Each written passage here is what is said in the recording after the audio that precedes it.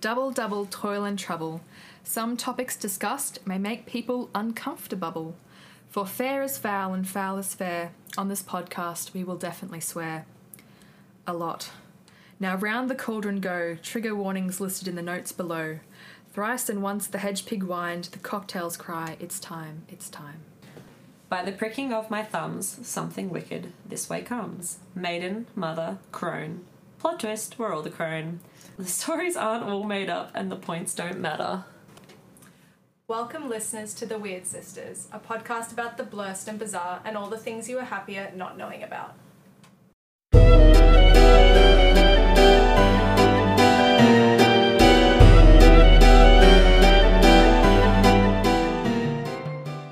I am your sun, moon and rising sign, and your birth chart says, you're fucked. Tay! I am a bejeweled sex toy, Laura. And I am 4 really horrible ways to die, Lacey. I looked up my sun, moon, and rising sign last night with JD. So did I. I don't know the exact time of my birth, but he was like, it's so me! It was perfectly me! So I was like, alright, I'll do mine. Yeah. And I looked it up, and my birth certificate does not say the exact time I was born, but my mum thinks it might be sometime between 3 and 4 a.m. Oof. And we're reading it, and he was just like, this sounds really nasty. All of this makes you sound terrible. I'm like, it's accurate. It's perfectly fine. Yeah, it was horrible. Usually there's like a mix of good and bad. Mine was all like, you're cruel, you're cold, but you make people think that you're really nice and warm. You're not popular. Jesus. Nobody really likes you. You will be miserable in love all of your life. Don't get married young. If you do get married when you're older, don't have kids because you'll be a terrible parent. I was like, oh, okay. Perfect. I looked up mine because my dad knew the time I was born. So I was born at 4:40 in the afternoon. Oh, yeah, really convenient baby. In the afternoon, Mum got a good sleep after. Really nice. That's beautiful. And I was like, okay, Pisces, Taurus, Virgo, or whatever the fuck it is. But I didn't look up or bother to read what that actually meant. Oh, yeah. So I'll have to do that. Well, but Yeah. I tried. Look, I did all the work, and then I was like, no, there's like pages of stuff. All the work with none of the payoff. That's the best part. Maybe it's just me because I'm super vain, but I'm like, yes, what does this large document say about me? Because I got my birth chart wrong. So for ages I thought I was, because I'm a Libra sun, I'm a Gemini moon, and I thought I was a Sagittarius rising.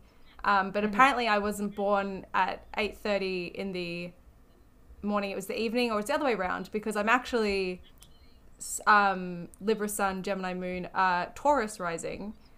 And I used to think it was really cool that I was 2 airs and a fire sign, but now I'm 2 airs and an earth sign, which makes a lot more sense as someone who is very indulgent and likes to just be at home, because that are things that Tauruses like to do. So I can see why that's I know nothing about that thing. I know nothing about it at all, but I do know that now I am a sun Virgo, a moon Aries, I think it is, and then a rising Cancer, and it all means I'm a terrible fucking person. I am a Cancer. I don't even need to be emerging, I just am. Cancers as a sign are very good, though. I think that's one of the better in terms of like Instagram culture around star signs, which is where I get all of my zodiac info. Love it. It's Cancers are supposed to be like one of the top tier signs, apparently. JD has been very upset because he keeps seeing stuff about how Libra men suck. Like, everyone hates Libra men suddenly, and he's like, I'm a Libra man. Nah. It's very sad for him. I'm biased. All Libras are good. We're very good. We're very indulgent, and we're all about balance, and we're all about balancing indulgence and everything else, which means that the indulgent side of the scale is always all the way down, and everything else is all the way up, because treat yourself. Anyway, speaking of star signs and star charts. Oh, yes. Ooh. I have a story for you. Yes, please. It's all centered around the theme of this week, which is odd and unusual murder weapons. So, we've gone over everyone's star sign. Yep. Mm-hmm. And we know that there are certain flaws and connotations that come with being a Libra man or a Cancer rising. But would you commit murder because of it? Yes. Definitely. No, I would not. Well, Florida man did. Yes, Florida man. Oh, yes, Florida man. Okay, so We've Lacey is got- Florida man. We've Florida got a Florida man. So the Florida man of this week's name is Darius Johnson, and he was living with his girlfriend Monica Gooden in Lauderhill, Florida. So young couple. He's 22, she's 20. He's working like fast food. He's a manager. She's putting herself through uni, getting a teaching degree. She's babysitting, doing all the good stuff. Yep. 2 kids, living life. So in 2011, 2 years prior to when this story took place, which is 2013, so they're about 18 and 20, the couple falls pregnant. They're so young. Yeah, right? So the couple falls pregnant, and they have a baby boy who they very sadly lost after a month. His name was DJ, which is Darius Jr. after his father. So after that, he said that the couple had like a super rocky relationship and they fought pretty often, which is not great, but as life goes on. Can be expected, can't it? No, definitely. Yeah, it's a traumatic experience. 100%. Especially after like the child is born. They didn't just lose it. They did all the work and then he passed away. Awful. Okay. So it's Easter weekend and the police stopped Darius on Northwest 55th Avenue, which is where he lives. Cool. He's injured and he's bleeding. He's a little bit wobbly on his feet. So the police bring him in because he's a bleeding man on the street. They provide him medical treatment, assuming maybe he's just a larrikin having too much fun on the long weekend, right? Been there, done that. Well, there was also an alleged robbery in the area and the police wanted to know what was up because there's a bleeding man walking the streets. Is this a thing? Yeah. So, while getting seen to, it is discovered that Darius has several minor stab wounds. Ding! So this may be a suspect in our robbery case. Who'd have thunk? So the police questioned Darius further as he's being treated, like cleaning him up, stitching him up, and they're like, hey, what's going on, mate? And he says, I had a fight with my girlfriend. Quote, she's in heaven, I think I've killed her. That sounds bad. Yeah, so that's a direct quote. So the police investigate the couple's home. And at 5 p.m. on Easter Sunday, Monica Gooden's body is found. So officers followed a trail of blood from the living room to the bedroom, and she was violently beaten. And and by her side was a broken, bloodied Xbox 360 console. Oh. What? Fuck, that would have taken so long. Yeah. So police also discovered multiple stab wounds to her neck, back, chin, and stomach. But her body was completely beaten to a pulp with this 360 controller and the console. And the whole thing was like super broken. So like he's just gone to absolute town. Little side note, I was going through my research with Tim last night and he said, well, I guess that brings a whole new meaning to the Red Ring of Death. And I had a good chuckle about that one. Go away, Tim. No. I liked it. Bloody simp. It is funny. It is funny. Did you just call yourself a simp? I did. I liked it. So poor Monica. Back to poor Monica and her stabbed chin and stomach and bloodied head. Her time of death was 6 a.m. that Sunday. And What time was he found? Around 5 p.m. Ooh. Yes, so like late in the day. Monica did not have any defense wounds to her hands or front. So he's come at her from behind and she's gone down before she can really have a chance to fight back, which is dirty, mate. That is foul play. I mean, none of this is good. No. But that's particularly bad. Yeah. So Darius is placed under arrest and questioning begins. He said that he said that she wouldn't die and that killing her was, to quote, like fighting a dragon. No. And that he felt like a man after he'd finished murdering her. What the fuck? Yeah. Okay. Yeah, I don't like it. No. Not great. No. So this is where it starts to get weird. This is where I decided this is going to be my story. First, I saw Xbox 360 as a murder weapon, and I'm like, yes. And then I saw this part, and I was like, tick, chef's kiss. It's going in the pod. So Darius claimed that his spirit is being controlled by Monica. And the only way for them to be free was for him to sacrifice someone born under the Taurus zodiac. Ooh. Oh. He supposedly spent hours thinking about who he would kill. Hours. Hours. So he's sitting there and he's stewing over it, and he's like, who should I scrolling through Facebook, seeing who's a Taurus. Like, when were you born? Exactly. Like, his family say he had no prior history of violence or crime. That they know of. So, like, yeah, that they know of. So it's kind of like, well, where did this premeditation come from? I feel like if you have siblings, then immediately you have a prehistory of violence and crime, because the shit that I've talked about this before, but the shit that I have enacted and my siblings have enacted upon me, and the things I witnessed at my friend's house, it's not like I'm particularly bloodthirsty as a child or now. Yeah, you hurt each other. Mm-hmm. It's just what you do. JD, like, used to wrestle his little siblings, and they're significantly younger than him. He used to throw them in shit. Yeah, throw them. Just toss them around. Yeah. Mitch They and just bounce. You can't hurt kids. They're fucking invulnerable. That's what happens to children. Kids do bounce, though. They're rubber boned. Yeah, Yeah. Mitch and 'Cause his they brother fall used to over. play. Bounce like so hard off the wall. Yeah. Mitch 'Cause, and like, his kids brother fall over. used to throw darts at each other. Oh, fuck. Actually, who did that? I think my mum and her siblings did that. Someone threw a dart and it got them in the forehead. Oof. Which, My as being a child in siblings the and I- 70s, you know. Yeah, exactly. Like, it's fine. It's fine. It's fine. It's not even enough blood to go to the doctor. No. I don't know if I've mentioned this before on the pod, but my sister has a very large metal screw in her foot because of a fight that we had when we were kids, and I have a huge scar down my throat as a result of it as well. Cyborg. There's a little bit of metal in her. There's a little bit of metal in her.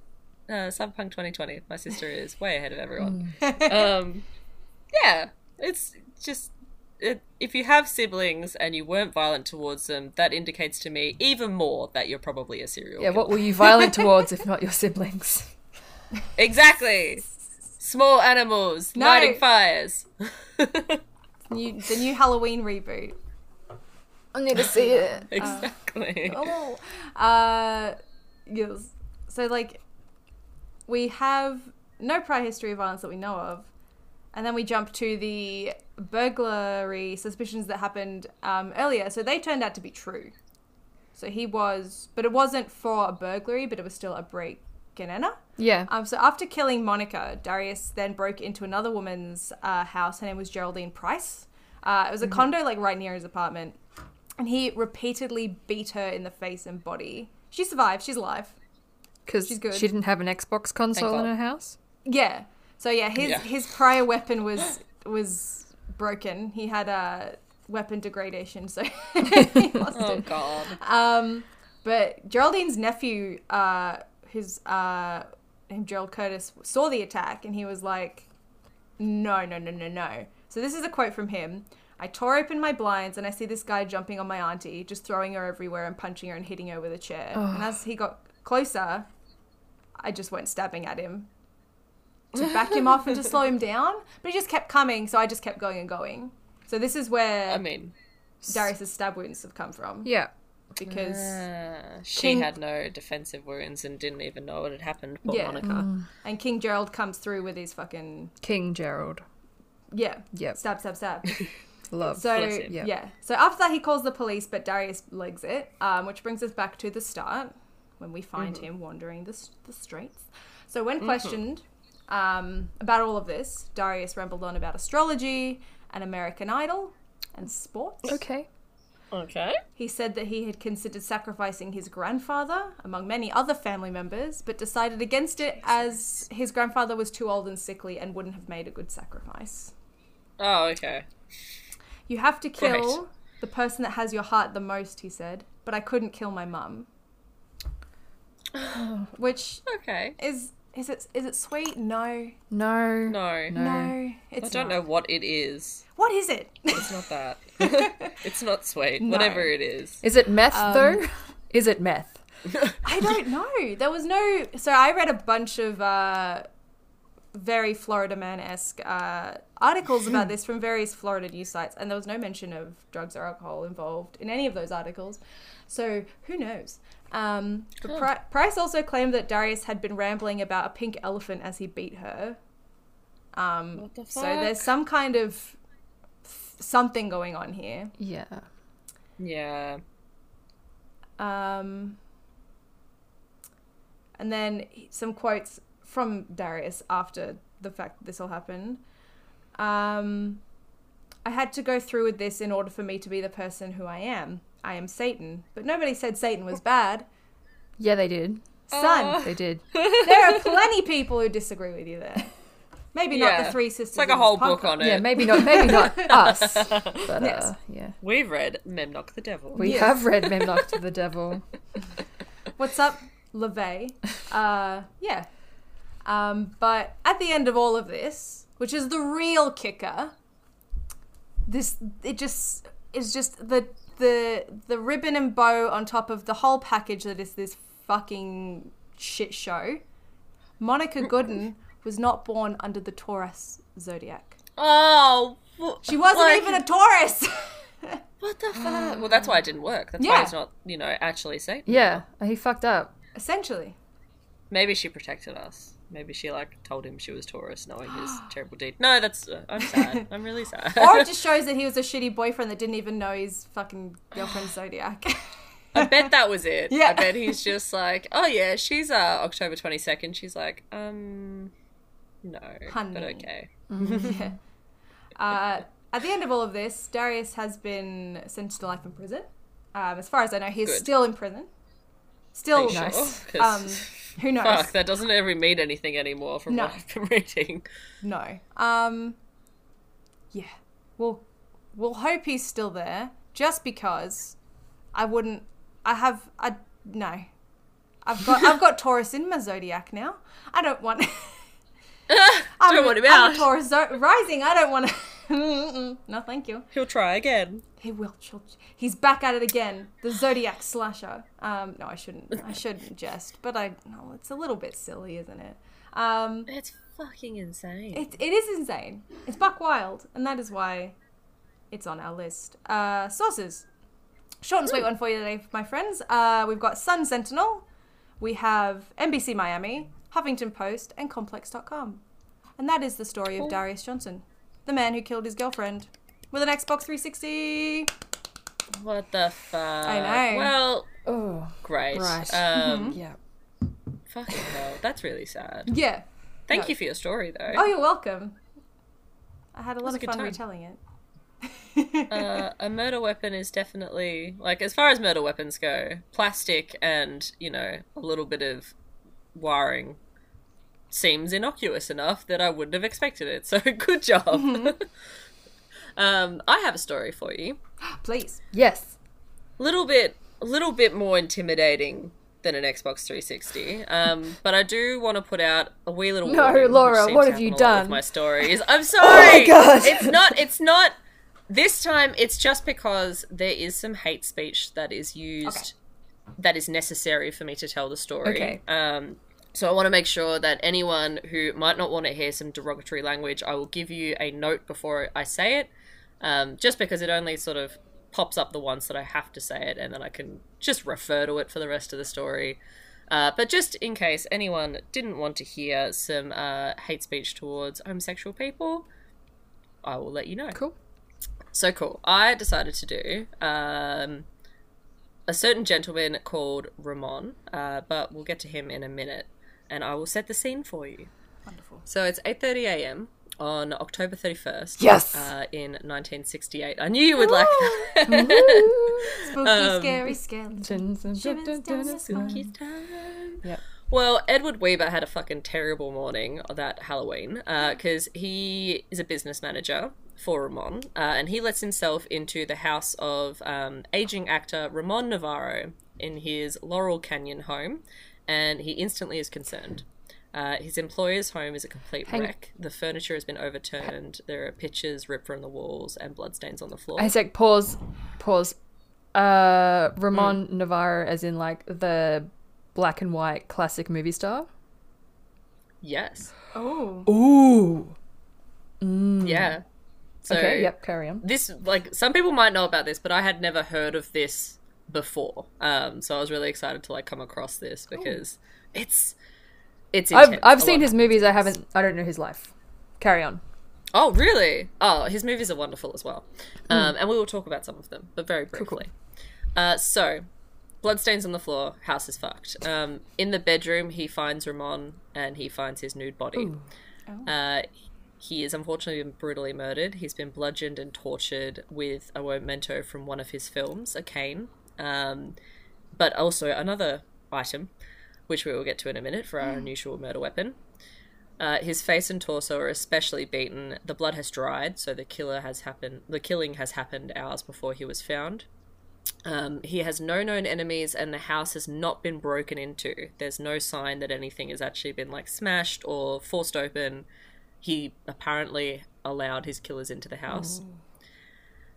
The bathroom mirror, and this is the point where I will be using a certain term that no one wants to really hear, but basically the bathroom mirror had words written upon it in a brown eyebrow pencil or grease pencil, and it said in capital letters, "Us girls are better than faggots." Right. Sorry, I hate using that word, it's horrible, but there you go. So there's also on the bed, written in ink, the name Larry, and that is directly next to Ramon's body. So the autopsy found that... Autopsy? Autopsy. I don't know how to say that word anymore for some reason. I've said it so many times. It found that Ramon had died of asphyxiation, but he had not been choked to death manually. He had choked to death on his own blood after a jeweled lead dildo had been shoved down his throat. Yeah. You don't want dildos that have lead or jewels on them. Yeah. No, you don't want either. You don't want either of those on a dildo. This is alleged. This is alleged. Okay. So I saw this, like, pop up a lot, and this is what obviously initially got me onto the case. And I really wanted to talk about it after I found it, but it is not confirmed that he had been beaten or killed in any way with this jeweled lead dildo, but it comes up a shitload, and this is in the late 60s, and people were fucking weird about sex toys, about sex, about anything to do with gay culture as well. So, like, maybe it was like this, maybe it wasn't. The police have refused to speculate on the murder weapon. Prudes. But, yeah, exactly. There you go. So at the scene, bloody clothing was found. There was a man's denim shirt, some pants, and some underwear that had been discarded on a neighbour's fence about 40 yards from the home. At the time of his death, Ramon was 69 years old. So, let's talk about who he was, because I think he is wonderful. I've seen some of his films before and not really realised who he was. But he was born Jose Ramon Gil Samaniego, and he was one of the really great... I know, it's a wonderful name. It's really nice. Rolls off the tongue. But he was one of the early great film stars, and, like, one of the very few that actually managed to transition from silent film to talkies and still remained, like, famous and liked and really well loved. So he was a Mexican-American film star, and he also acted in television. He was born at the turn of the century in 1899 in Durango City in Mexico. His family moved to Los Angeles basically to escape the Mexican revolution. Yep. It was not a resolution. It was a fucking revolution. And that happened in 1913. He was around about, like, 11 years old when they decided to bail on that. His family is actually really famous. They're very high status and influential. There's a lot of actors, doctors, and landowners that are very famous from around that time, and then before and after his sort of, like, generation. And on his mother's side, supposedly, he was descended from a Prince of Montezuma, which were rulers of the Aztec Empire. So, very, very handsome man, very famous man. He became a massive star and was, like, a leading man in cinema in the 20s and 30s. So basically the way that he became really famous I thought was interesting, because I've been studying film lately, and, like, there's a lot of shady shit that's happened in film over the years. When film companies first sort of, like, started making movies way back in the silent era and all the way through to, like, much later, when a star, like, when a actor signed on to a company, they could only make films with that company. They couldn't work for anyone else, and the contracts were around about 4 to 7 years in general. Some were longer, some were shorter. So at the time, the company that like became Paramount Pictures had Rudolph Valentino, super famous sex symbol, and he was like the OG Latin lover. Yeah, and that's like a super popular archetype that's actually like still around today. Like Antonio Banderas is like a modern version of the Latin lover, but like Frank Sinatra. I know, exactly. Everyone loves Puss in Boots. But like Frank Sinatra was one in his music and in his movie careers. So was Robert De Niro, Al Pacino, John Travolta. Like they're all, and like Enrique Iglesias. They're all like versions of this archetype that sort of permeated our popular culture. And Ramon was one of the very early ones, and he only really, like, he would have, because of how good an actor he was, probably got into film anyway, but he was promoted as the opposition to Paramount Pictures' Latin lover, Rudolph Valentino. He then was MGM's version of the Latin lover, and was promoted as, like, a rival to him. So it became a sex symbol after his 1925 Ben-Hur film, which was really famous. Oh, yeah. Because he had a very... Yeah, exactly. Yeah. And he had a very revealing costume. He did indeed. That, like, people got indeed. Fucking wild about. Like, you look at it now and you're like, oh, okay, I've seen Thor in, like, Speedos, so it's fine. But, like, back then it was a big thing. Really sexy. Really risque. Real sexy. El Scandalo. Yeah. Yeah, that movie has, like, a lot of bloodshed and shit, so people were excited about it. So he tended to, like, play a lot of swashbuckler roles, like, just good action. He was very good singer as well, so he played a lot of, like, musicals and things like that. It's really funny, I thought this was cute trivia. At the time, like, in Hollywood, because this is, like, 1917, sort of, when his film career started, so very early cinema days, there was a physical therapist called Madame Sylvia, or Sylvia of Hollywood. And she was like a physical therapist for all of the stars. She basically kept them camera ready with like massage and particular diet and exercise techniques, which is basically just like move and eat well. Yeah. But she published a tell-all book that was like, when I worked for Roman Navarro, he slept in a coffin. It's not fucking true, but I thought that was great. I love of that. all the things for people to be like, yeah, that sounds like, you know, well, it keeps you sleeping on your back. So that's good for, like, wrinkles and stuff. I feel him. Yeah. Bella Lugosi who? Really? Oh, my God. Now I kind of want to I want a coffin, but Mitch says no. Mitch. Help your sister out. Get Lacey a coffin. Let us have the coffin. And then he can just bury me in it when I'm done or whatever. So... Write in. Write petition. Get Lacey a coffin. Get the Weird Sisters coffin. Get Lacey a coffin. Yes. Give I us want coffins. one. I want one. I just want one next to the coffee table. Yeah, exactly. I've always wanted I've seen a lot of very bougie goth households that have them. And I do like them. I think they're cool. My idiot 13-year-old ass, ever since seeing Interview with the Vampire, when Tom Cruise kicks the coffee table lid open and it's a coffin and puts the poor sex It's your worker coffin! Yeah. Am I dead? I need a priest. She's like, oh. Like that. That's been my, like, idiot, dumb goth child dreams for, like, close to 13 years now. So thank you very much. I love that. You've just given me a very strong flashback of my friend Kate and I, who used to quote all the time of it's a coffin! It's your coffin, my dear! I love it. Oh, amazing. What a film. Anyway, sorry. Anyway, so, Ramon was in many, many famous films, like Mata Hari, Ben-Hur we've already talked about, Across to Singapore, Devil May Care, The Pagan. Those are some of the bigger ones that people may know. But he had, like, a huge, huge filmography, so he was also in Bonanza. Like, he was on heaps of shit. He was also, though, a closeted gay man. So he was troubled by this all his life. He had a super Roman Catholic upbringing, and he continued to hold those beliefs. So he struggled, like, with whether or not he was okay. Like, it was a very, very sad thing when you look at, like, a lot of the what are they called? Autobiographies? No, wait, biographies, because he didn't write them himself. They, like, talk a lot of people that he was close with. He had a very, like, troubled existence in relation to his sexuality. He also, because of it, had a lifelong struggle with alcoholism. Supposedly, MGM tried to coerce him into a lavender marriage, which, if you haven't heard of that term before, is basically where mixed-sex marriage between different gender people for the sake of appearances, usually obviously between people who are homosexual, just so it, like, looks as though you're not, because that's not okay. It was illegal in a lot of states until, like, the 70s.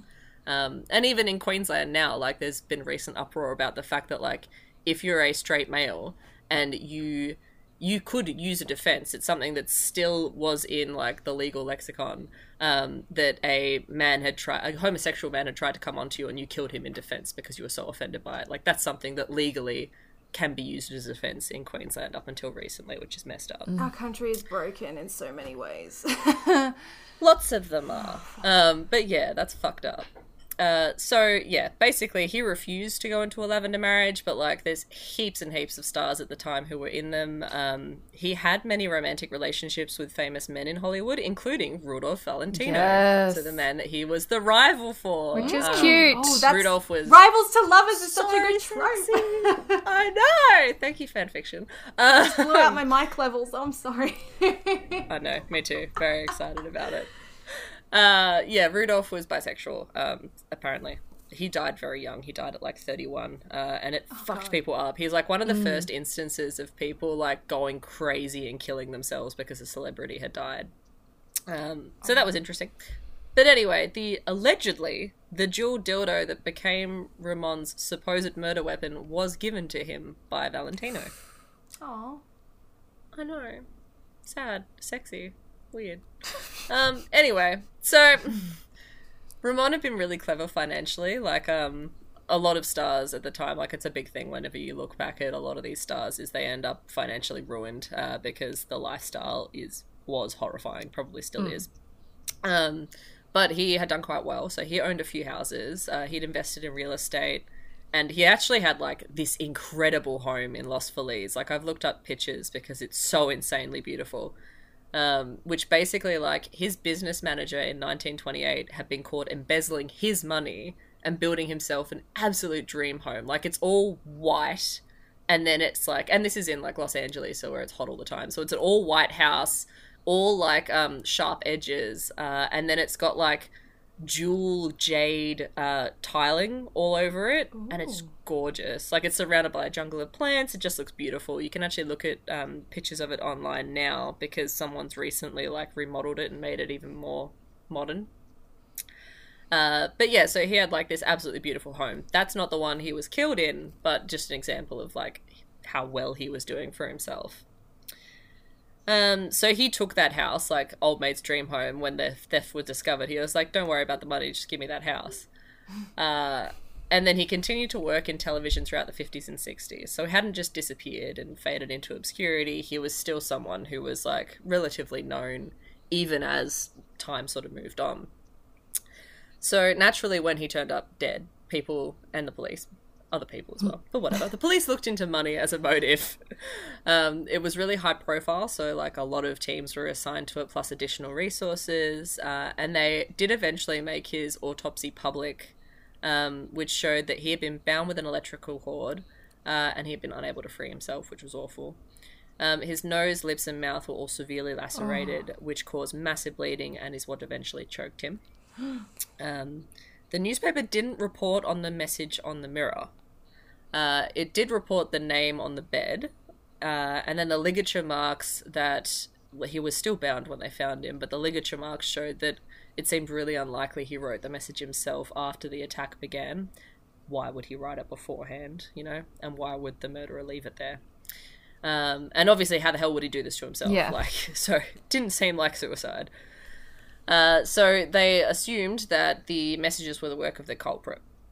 Ramon was still closeted at the time of his death, but it was like an open secret. Yeah.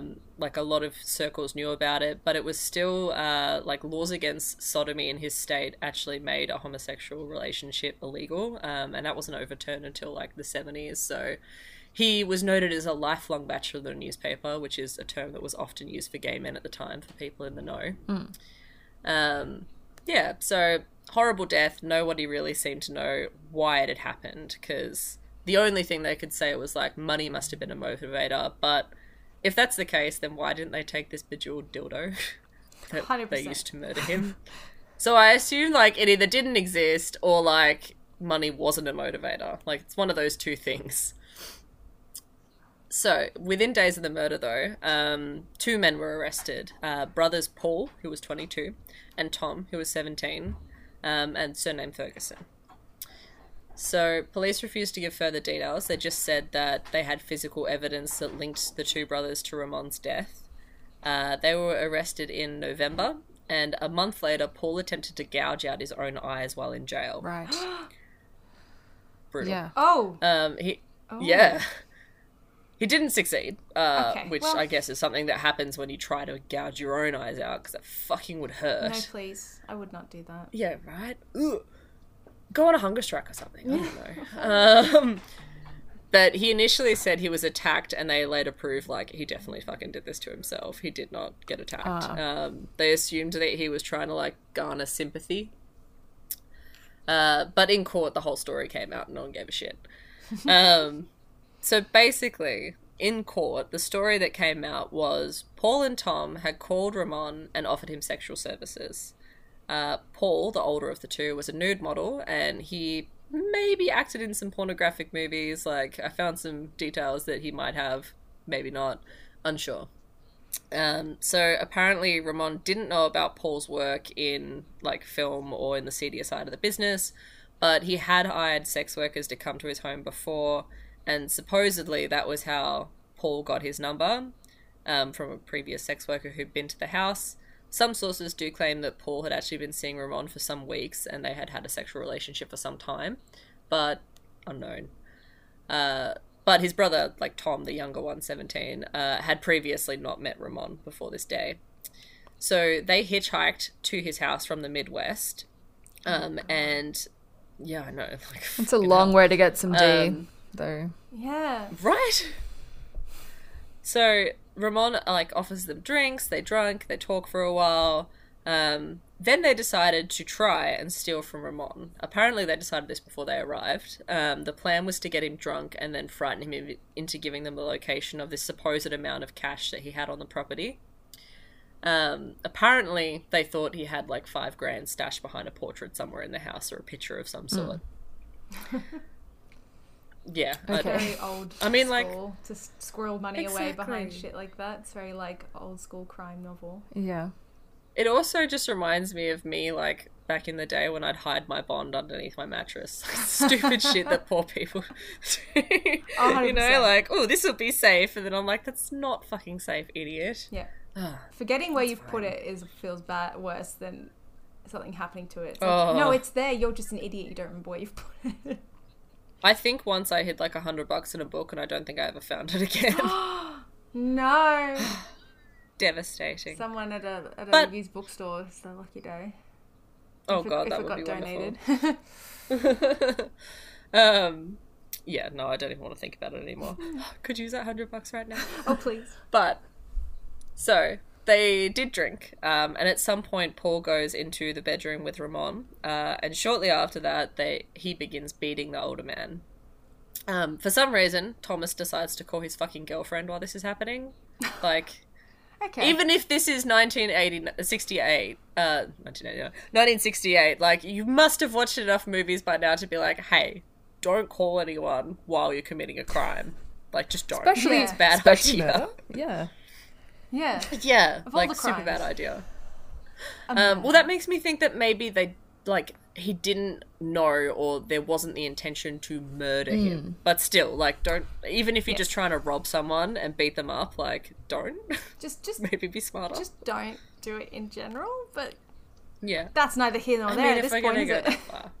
that far. So Thomas is on the phone to his girlfriend Brenda, and she later testifies that Tom said Ramon was going to get Paul into the movies, and that was why they had gone to the house in the first place. Not that there was supposed to be any sexual relationship. Both Paul and Tom were like quite good-looking men. Like, you look at photos, there's so many photos that pop up of them in relation to this case. They're both like very classic, good-looking white dudes from like the 60s. You know, they look like something out of Greece. Nice. Yeah. So while Tom chain smoked cigarettes and drank beer, he told Brenda he knew there was $5,000 somewhere in the house behind a picture. Brenda then said to Tom, "Don't get in any trouble," and the screams she heard in the background sounded a lot like they were getting into trouble. Yeah. Yeah, exactly. So Brenda on trial said that Thomas, said that Paul, was probably just going to scare him with something, or hit him maybe. As the phone call neared an end, Thomas said, "Well, I better go now because I'm going to see what's happening. I don't want Paul to hurt Ramon." Like, the screams sound like maybe he was already hurt. Yeah, a bit late but for okay. that, mate. Yeah, bit behind. During the trial, also, Paul's ex-wife, Mary, came forward. So we've heard from Tom's girlfriend. This is now Paul's ex-wife, or estranged wife. They weren't actually divorced at the time, but she left him. She identified Larry, the name that was written on the bed in ink, as her brother, Paul's brother-in-law, who Paul blamed for all the problems of their failed marriage. Basically, he'd done a really shit job of trying to frame Larry. He's going to frame his brother-in-law. Fuck. Because he wanted to fuck his brother-in-law. That's why. Oh. What? Oh, maybe. Oh. I didn't consider this angle, but it's possible. It's possible, especially with something that we learn later. But, okay. Anyway, moving on. So Tom, fucking genius that he is, called Brenda again after the murder. Nice. Yeah, exactly. This is before he went to trial. They're no longer in the house. This is just like after that they have killed him.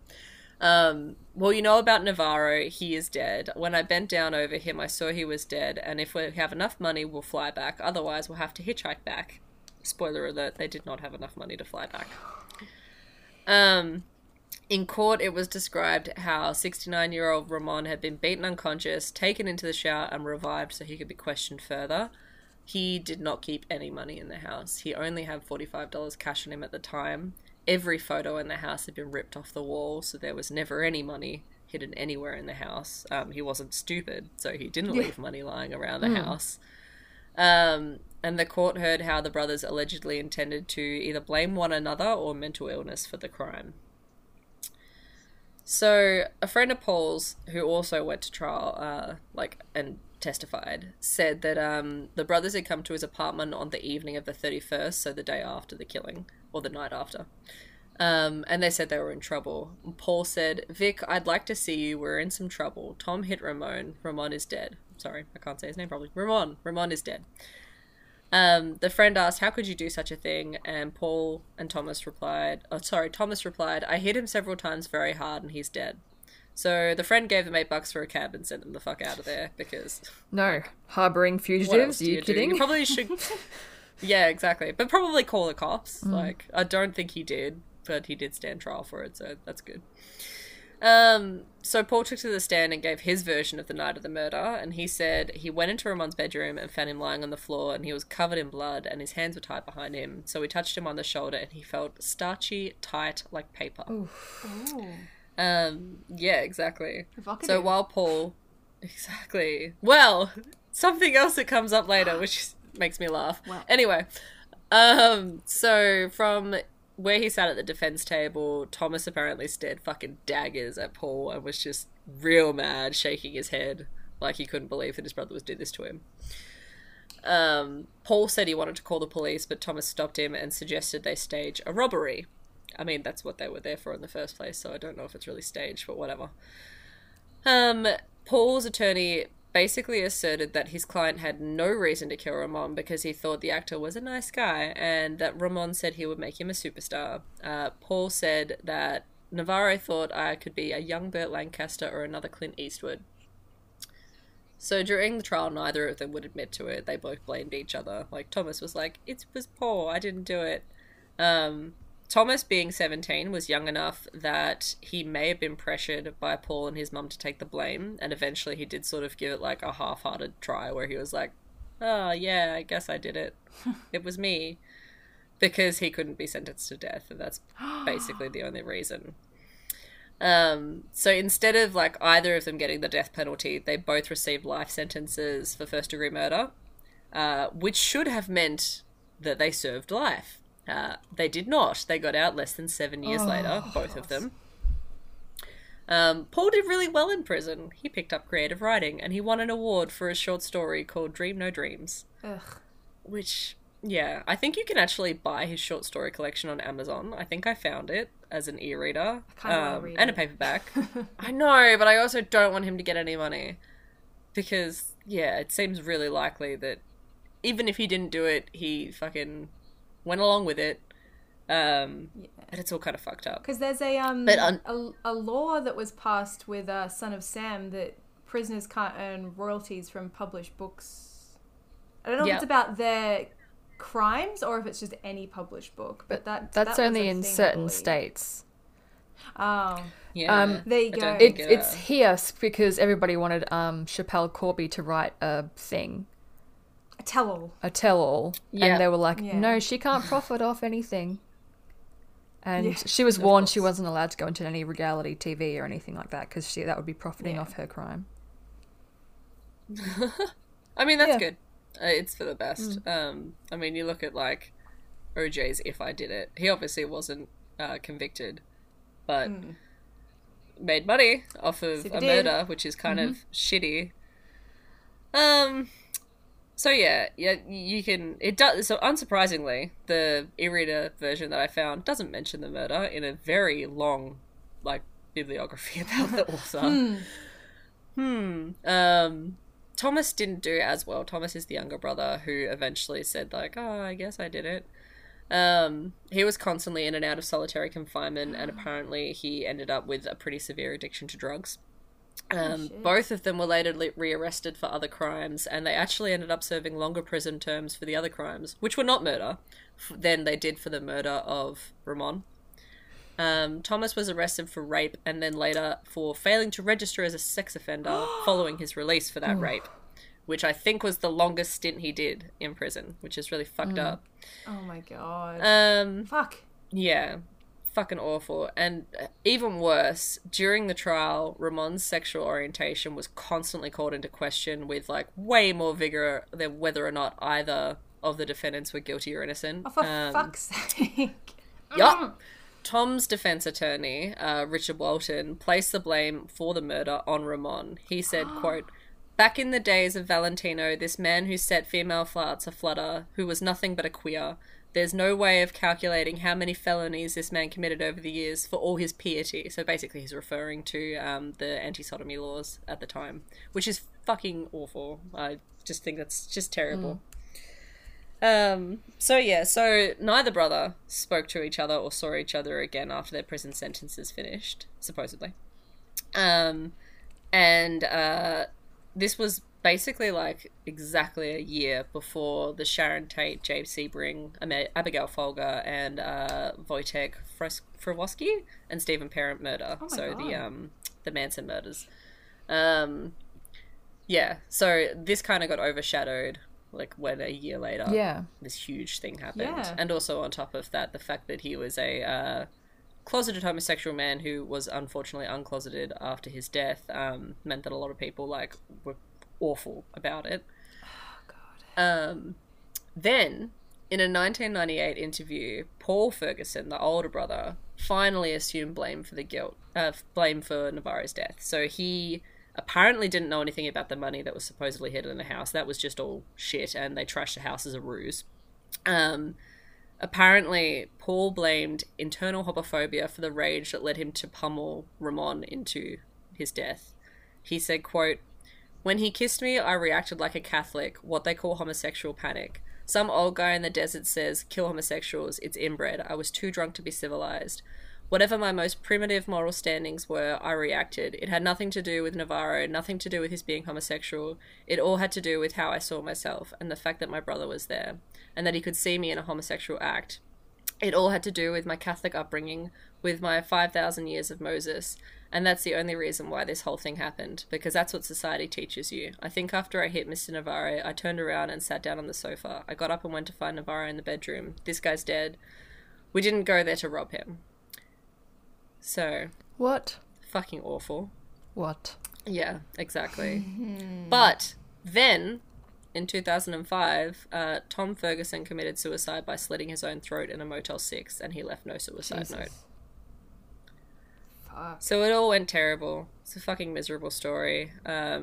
Ramon struggled with his faith and sexuality all of his life. I can't imagine how hard it must have been to be a gay man in that time, especially when you're so in the spotlight. Like, you wouldn't be able to have a normal relationship. You'd never be sure of how someone felt about you. You'd constantly be in terror, being found out. At the time of his death, huge numbers of bottles, apparently like dozens of empty liquor bottles, were found in the trash, suggesting that he drank heavily right till the end of his days. He is buried in Cavalry Cemetery in East Los Angeles, California, and his star on the Hollywood Walk of Fame is the 6,350th on Hollywood Boulevard, or it is number 6,350 on Hollywood Boulevard, excuse me, that's where it's located. Yeah, that's my story. My sources are Wikipedia, Bizarre Murder Weapons Ever List 25, backtostonewall.com, which is like a history of Halloween gay history, which is really interesting. Deranged Crabs LA, Murderpedia, and also we should definitely do this topic again because I found 2 other crimes where a guy was murdered by his girlfriend's breasts and another one with someone and a prosthetic leg. Excellent. Lock it in. So good. Yeah. That was Ramon Navarro. I would highly recommend that you watch one of his films. They're really Excellent. good. Well done. Thank you so much. Yay. No worries. What a Lacey. saga. What oh a my god. like. Yes, Lacey. I know. Okay. So I picked out. So when I looked at all the murders, I was like, oh, there are a lot of people killed by a lot of weird shit. But I was more into like the mass murder of people with weird shit killed by things. So I went the military route because war is murder, just organized murder. Yeah. You know. Yeah. Commodified murder. Commodified murder. But if you serve in our defense forces, fuck yeah, you're amazing. Well done. But luckily, none of these things are going to be used against you because the Hague Convention would just be like, no, none of those. None of these. Okay? Pack it up, boys. Pack it up, boys. Geneva Convention is like, no, this is not okay. Drones are the way. Like, that's what we're doing. Okay, cool. So the first one we're starting with is Greek fire. Woo! What the fuck is Greek fire? I'm about to tell y'all. All right. So good. Incendiary and flaming weapons have been quite popular, used in warfare for centuries. We liked them. We like the boom. But none as mysterious or as fabled as the weapon Greek fire. Greek fire was the secret weapon of the Byzantine Empire's navy. It was liquid that was poured into a pressurized tube and fired at the enemy ship. It was a flamethrower. Like, if I look at... Oh my god. I looked at a lot of tapestries and a lot of things. It looks like a flamethrower, and they even mounted it on the shoulder as you, like, boom time. Fuck. That's so metal. I know, so metal. It sounds like what they based the Battle of the Blackwater in Game of Thrones I'm going on. to get to that. Oh, yay! Yes. Keep going, please. I do have... Hang on a sec. I got pictures for you. By the way, I meant to put up pictures of my shit dad John list on Instagram, and I totally forgot. But I will. I know we do this. I will rectify that. Send him my way. That's my bad. More than anything, that's my job, and I'm bad at it. No, I don't apologize. It's fine. It's good. It's good. I've just sent you a little picture of it on the chat if you guys want to have a look. So the liquid would light itself on fire and burn everything it touched. And the reason it was used by the Navy, because it burned on the water like petrol and could not be put out by any traditional means. So with its sort of destructive power and its nature, the modern weapon that's commonly compared with is napalm. And we're using this in 600 AD. Okay? In George R.R. Martin's fantasy series of novels, Game of Thrones, wildfire. Finish the last one. Wildfire is similar to Greek fire, and it was used in naval... Where is Winds of Winter, George? Sorry. Very passionate. Very passionate. I really need it, okay? I've been waiting for a long time. So, wildfire, like Greek fire, was used in naval battles as it could remain lit on water, and the recipe was closely guarded. So, it's the same shit. He's used stuff from history again. So, with this kind of weapon, a lot of stories about it sort of fall into the supernatural categories, and it's become like this whole thing. But here's what we know for certain. It burned on water, and in some interpretations, it was ignited by water. Oh. Yep. The only things that could be extinguish it, were sand, strong vinegar. So if you had mild vinegar, you were fucked. Old urine. So if you had new piss, you were fucked. And so it had some sort of chemical reaction with it, and it like dampened it down. It was a liquid substance. It wasn't projectile, and it was also called liquid fire. It was used primarily at sea because warships were, the tanks of the day. And when you have a look at the Byzantine Empire around this period, it owned all of everything that the Mediterranean Sea touched, everything that the Black Sea touched. Then you were fucked. But it was when they got on land that they didn't really get very far. But they owned all of the sea. All of the sea. All right? All of the sea. Excited. Big All of monopoly the on that. sea. All of the sea. It was used in siege warfare on land. You could put it into earthenware pots and sort of grenade style throw it. Oh. You could also put them and like dip caltrops in it and throw them over. A caltrop is if a swastika and a throwing star had a baby, it was a caltrop. And they would spin and cause fire and fuck up all your horses. Not great. Anyway, other thing that it was wildly known for is that the sound of it sounded like thunder, and there was much smoke when it ignited. It roared, much akin to the breath of a dragon. Oh, that's so cool. So fucking cool.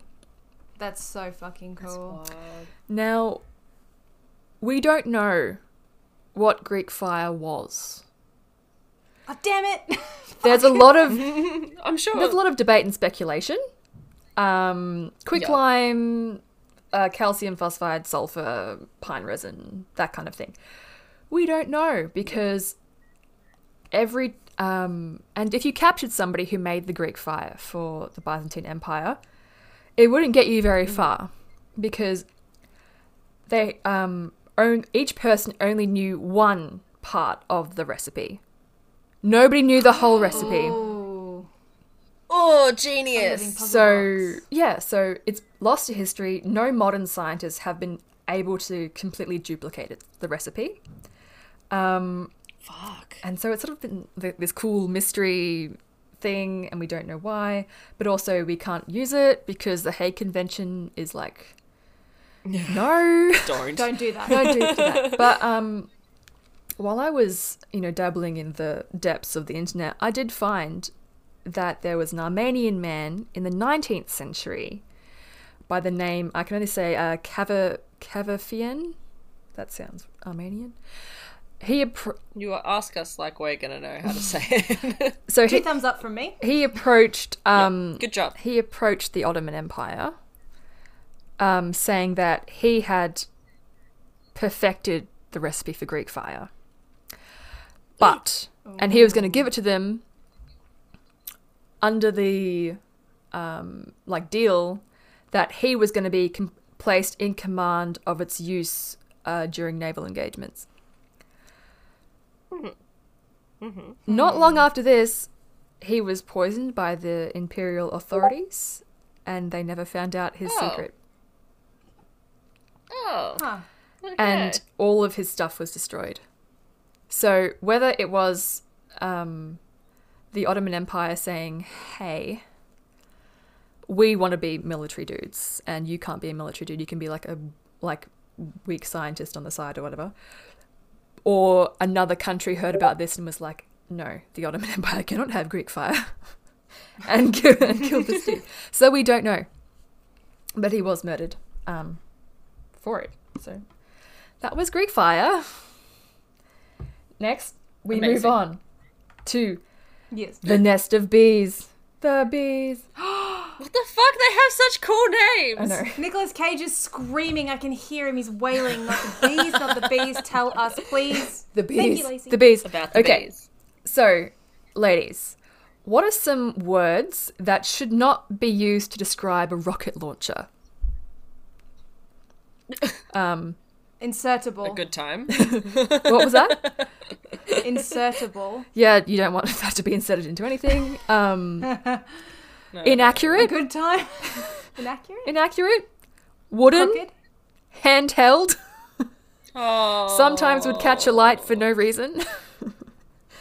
Oh. Yeah, no. These are all true Really descriptions wouldn't want of the nest of bees, the weapon of choice for China's Ming dynasty, who reigned for 1368 to 1644. Holy shit. Long time for someone using a wooden fucking rocket launcher. Yeah, but China's been making gunpowder since 1900 AD. So, yeah. Yes. Nest of bees. So a large wooden tube, I put it up on the chat, filled with 32 arrows with black powder. Why 32? I don't know. I think that's how many they could fit in the tube. Just couldn't find out why 32. So, It's just what we could get in there. yeah, when it fired, it would spray the battlefield with arrows and they would scatter everywhere. Not very accurate, but that wasn't the problem, because if every single archer in your row fired 32 arrows at once, you know, Some of them have to go some of them somewhere. have to go somewhere. Big problem. So, We'll fight in the shade. do you remember in... do you remember in Mulan, in the animated version, when the Huns fire their arrows through the smoke Yes. on the mountain? Yeah. And it was fully terrifying. So imagine Yeah. if all of those archers, instead of firing one arrow, were firing 32.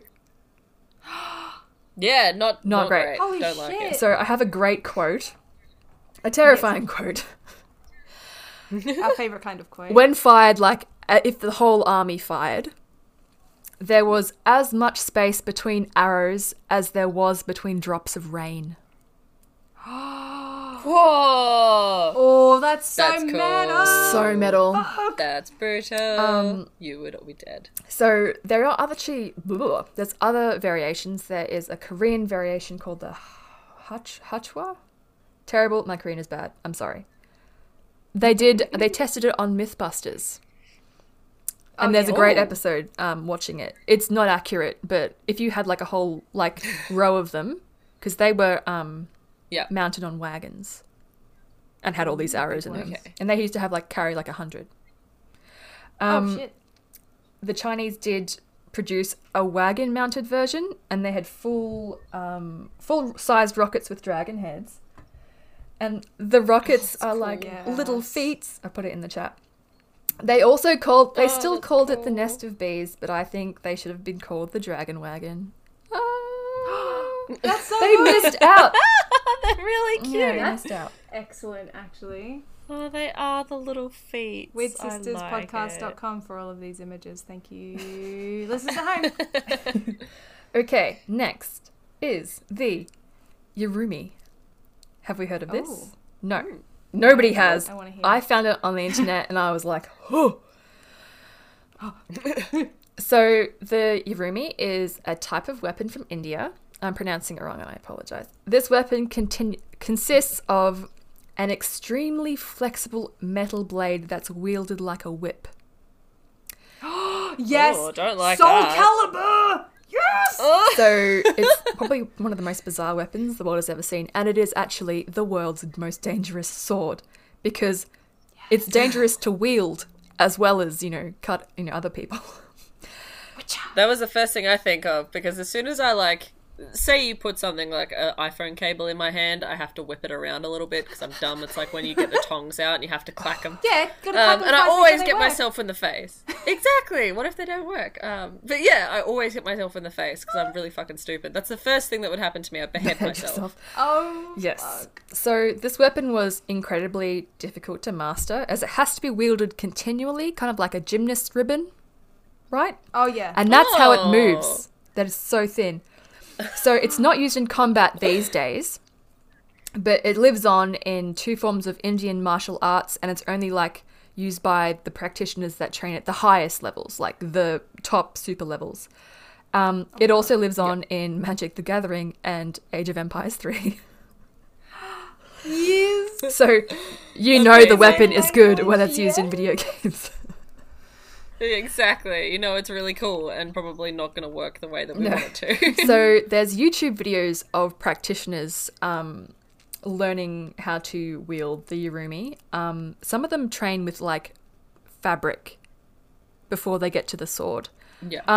It is, and when smart. they do use the sword, it's very anxiety ridden for the watcher. Yeah. Okay, so let's describe it. It consists of a long strip of metal attached to a handle with a really fucking tiny thumb and knuckle guard. Not like the good cutlass vibes that the pirates use in like Black Sails or whatever. The blade is normally between 1.2 to 1.7 meters in feet for my parents. 3.94 feet to 5.58 feet, and some of them have much greater lengths than this. Some of the blades can be like 3 to 5 meters. Holy shit. Wow. 9.84 to That's 16 scary. feet. There we go. Now, the width of the blade is 2.5 centimeters, 0.98 inches thick. And you can actually have multiple blades attached to one handle like a cat of 9 tails. Kind of vibe. Double Dutch. That sounds There is a I like it. horrifying Sri Lankan version that has up to 32 blades in one handle and is typically dual wielded with one in each hand. Oh my god. I love This it. is so cool. It's my favorite one. That's so brutal. I really want to put it in the story that I'm writing at the moment. I love it. Done. Write it down. Picture in the chat. Yeah, writing it down. So, Yes. no, this isn't the terrifying Sri Lankan one. That was too much for me. This is just like a nice normal one. With, 6 blades in each one, whatever. So, Oh my god. I know. Power stance though. So fucking Power yeah, stance. right? I can't get that low. No, that's some Cardi B shit right there. So, why? Why, for the love of God, would you design a sword like this? It was very portable. It could be rolled up when it wasn't in use. It could easily carried concealed, and it can be used as a belt that could potentially cut you in half if you move wrong. I don't know. I was gonna fucking say it. That's terrifying. So, and due to the, continuous nature of how it has to be wielded, it kind of creates a defensive bubble around its user, and it is really, really suitable for defending against multiple opponents because you can go from all angles. And it can also curve around shields during combat. So it can be used to cut off fucking hands or whatever they need to do. So a lot of armor wouldn't work against this thing because it goes everywhere. It can get in those really hard to reach places between your torso and the neck if you have like a big armored tunic on or something like that.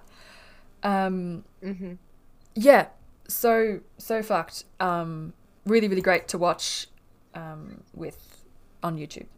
Highly recommend if anybody needs to. So what this thing reminds me of... Can you spell it for us? It is URUMI.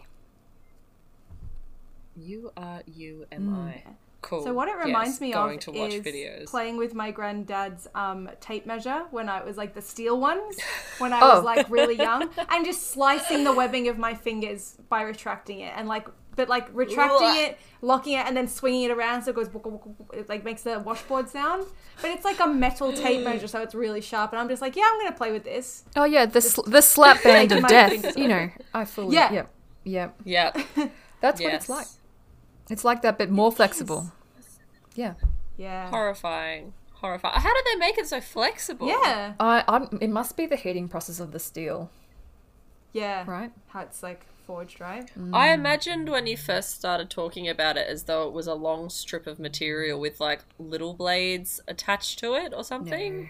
But that's fucking terrifying that it's just a long blade that's really fucking flexible. Yeah. It's one piece. It's one piece. One complete piece. That is fucking wild. I love it. Now, That's my favorite one. Yeah, okay, I can see the YouTube videos. I'm watching a lot of that later because I'm a big nerd who watches a lot of really dumb fucking Combat videos. battle videos and with, shit. like, Combat medieval videos. weapons. So good. So good. It's because that's all I've been writing lately, so I've been like, I want to know how to use a glaive properly. all right, we are wrapping today up. Yes. With one more. Yes. Okay, Please. so in 1346, during the siege of Kaffa, which is now Feodosia in Crimea, the attacking The name of my D&D character. yeah, His name's Kappa. Yeah. the attacking Mongols were losing. The ranks had been devastated by a strange disease that had followed them from East Asia. Now, the Golden Horde, which was the Mongols' army, is to this day the most mobile army history has ever seen. I can't believe how far they got into Europe. And yeah, so fucking crazy. Anyway, in a large ditch effort to gain the upper hand, they decided to use the bodies of the Mongol warriors who had died of the plague. So the plague-ridden corpses were loaded into catapults and flung over the city walls. Yes. So that's why I named my Early character biological Kappa. warfare. Because he's a plague bird. My D&D character is a plague bird, and he's trying to like become a necromancer, and I named him that because of this. And I know this is so good. I'm so happy. Please tell us more. So it was in the hope that the stench of the rotting corpses would drive them out, and also it's like huge psychological warfare. You know, like dead bodies. Like this is what you're going to be. You know, coming down. You know, while you're trying to get, like, your spices or whatever at the market. Anyway, instead, what the Mongols had in fact achieved was one of the earliest known counts of biological warfare. The city soon became rife with the plague, and the defending forces retreated to their ships that sailed to ports all over Europe. Now, it has been speculated that this single siege may have been responsible for the initiation of the Black Death in Europe, that would ultimately take the lives of 60% of Europe. And you can see how it travels. So in Kaffa and Crimea, like in the Black Sea, the ships go through Constantinople, which is Istanbul. It goes to Dubrovnik, Venice. It goes to the bottom of Spain. It goes into Egypt. It goes into... And then those ships from there go inland. So you've got Germany. You've got... And then they go around, and then you've got London. Londinium. Fucked. This is where it started. And so we can't use the Hague Convention, which is a convention that was agreed for by all parties in the world, to make sure that war was fair. We can't use biological weapons. We can't use napalm anymore, so Greek fire is not going to get you anywhere. What else? Nest of Bees. We now have rocket launchers and that kind of stuff. We've modernized it. It probably wouldn't come down like rain, but you would be really dead very, very quickly. No one wants to fuck with the whippy swords anymore. Nobody wants to fuck with the whippy swords anymore. Bail on those. Fun facts with Lacey. When I was researching this, things in the Hague Convention that cannot be used against soldiers are things like capsicum spray and tear gas, but they can be used on protesters. But they can't be used in war. Of course. But they can be used on the streets. Yeah, That's very, very fucked up. On civilians. When there's like a bomb that goes like it's a smoke bomb. It's purely to disorientate. It's not bleeding from the eyes. That kind of vibe. Yeah. Yeah. Cool. War was really fucked, and let's be glad that they don't exist anymore. All right. Sources. imperialwarmuseum.co.uk, War History Online, Goliath.com, AncientOrigins.net, allthat'sinteresting.com, WebUrbanist.com, and War Museum China. Hell fucking yeah. That was fantastic. That was so good, dude. It was really fun. Thank you. Oh, I liked that What a lot. Solid episode.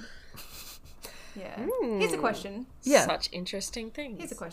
If you were to be murdered, Okay. with an unconventional weapon. Ooh. How would you want to go? Because I also thought about this during my... I'd want it to be something that was, like, notorious.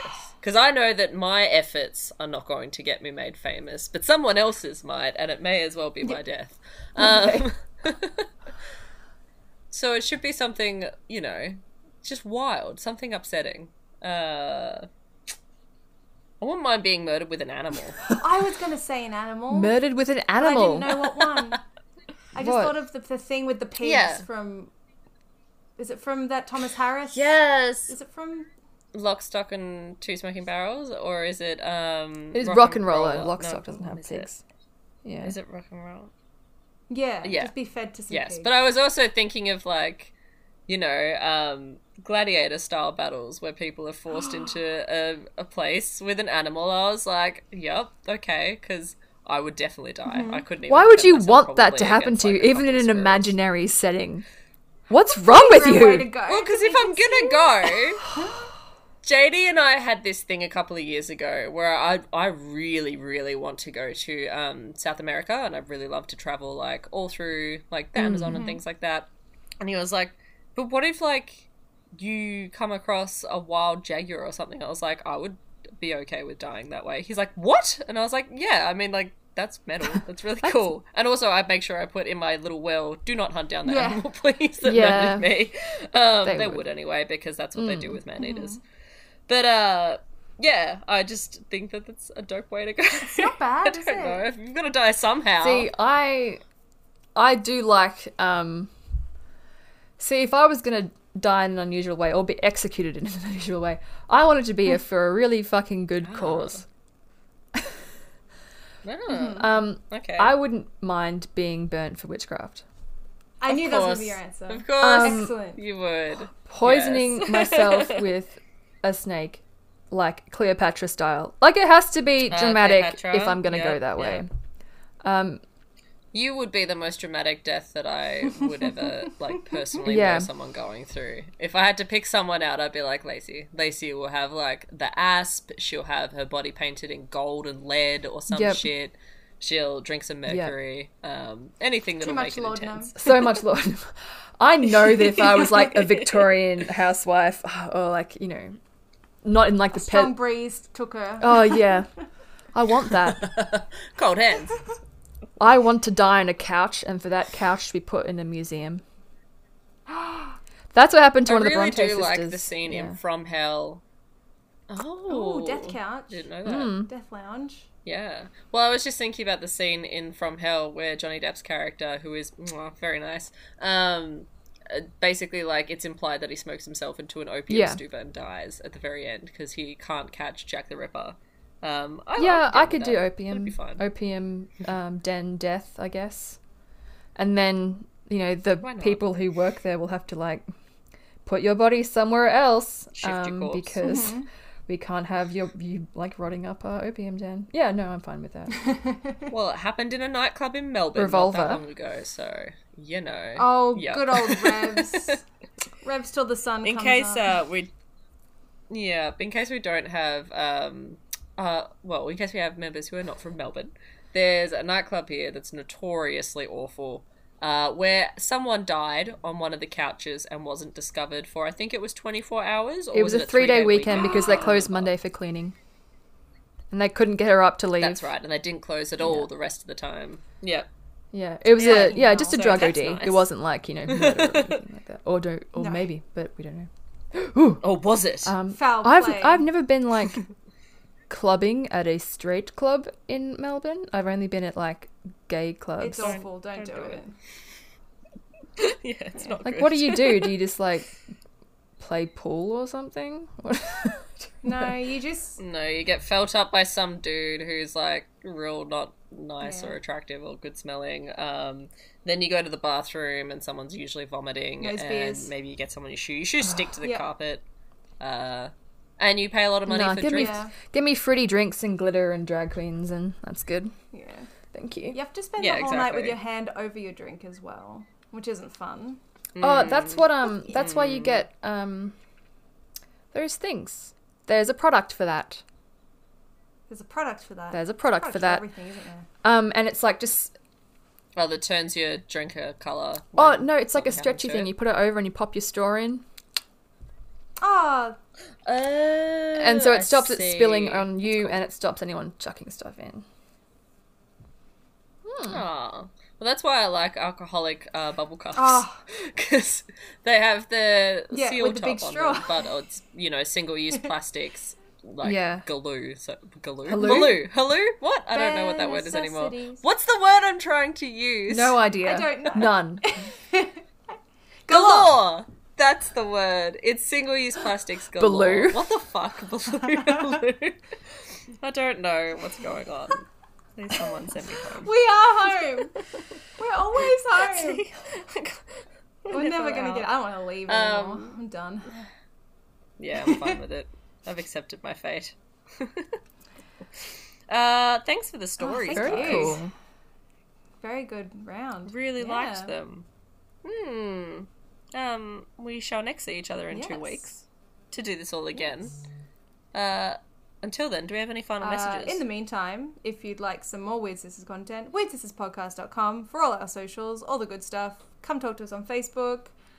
Like us shit on Instagram. Give us a cheeky review on iTunes. We need the validation. We love you. Episodes available on YouTube. And we love you all very much. Big smooches. Goodbye. Goodbye. Yeah. Goodbye, Bye. team. Bye. Cease recording.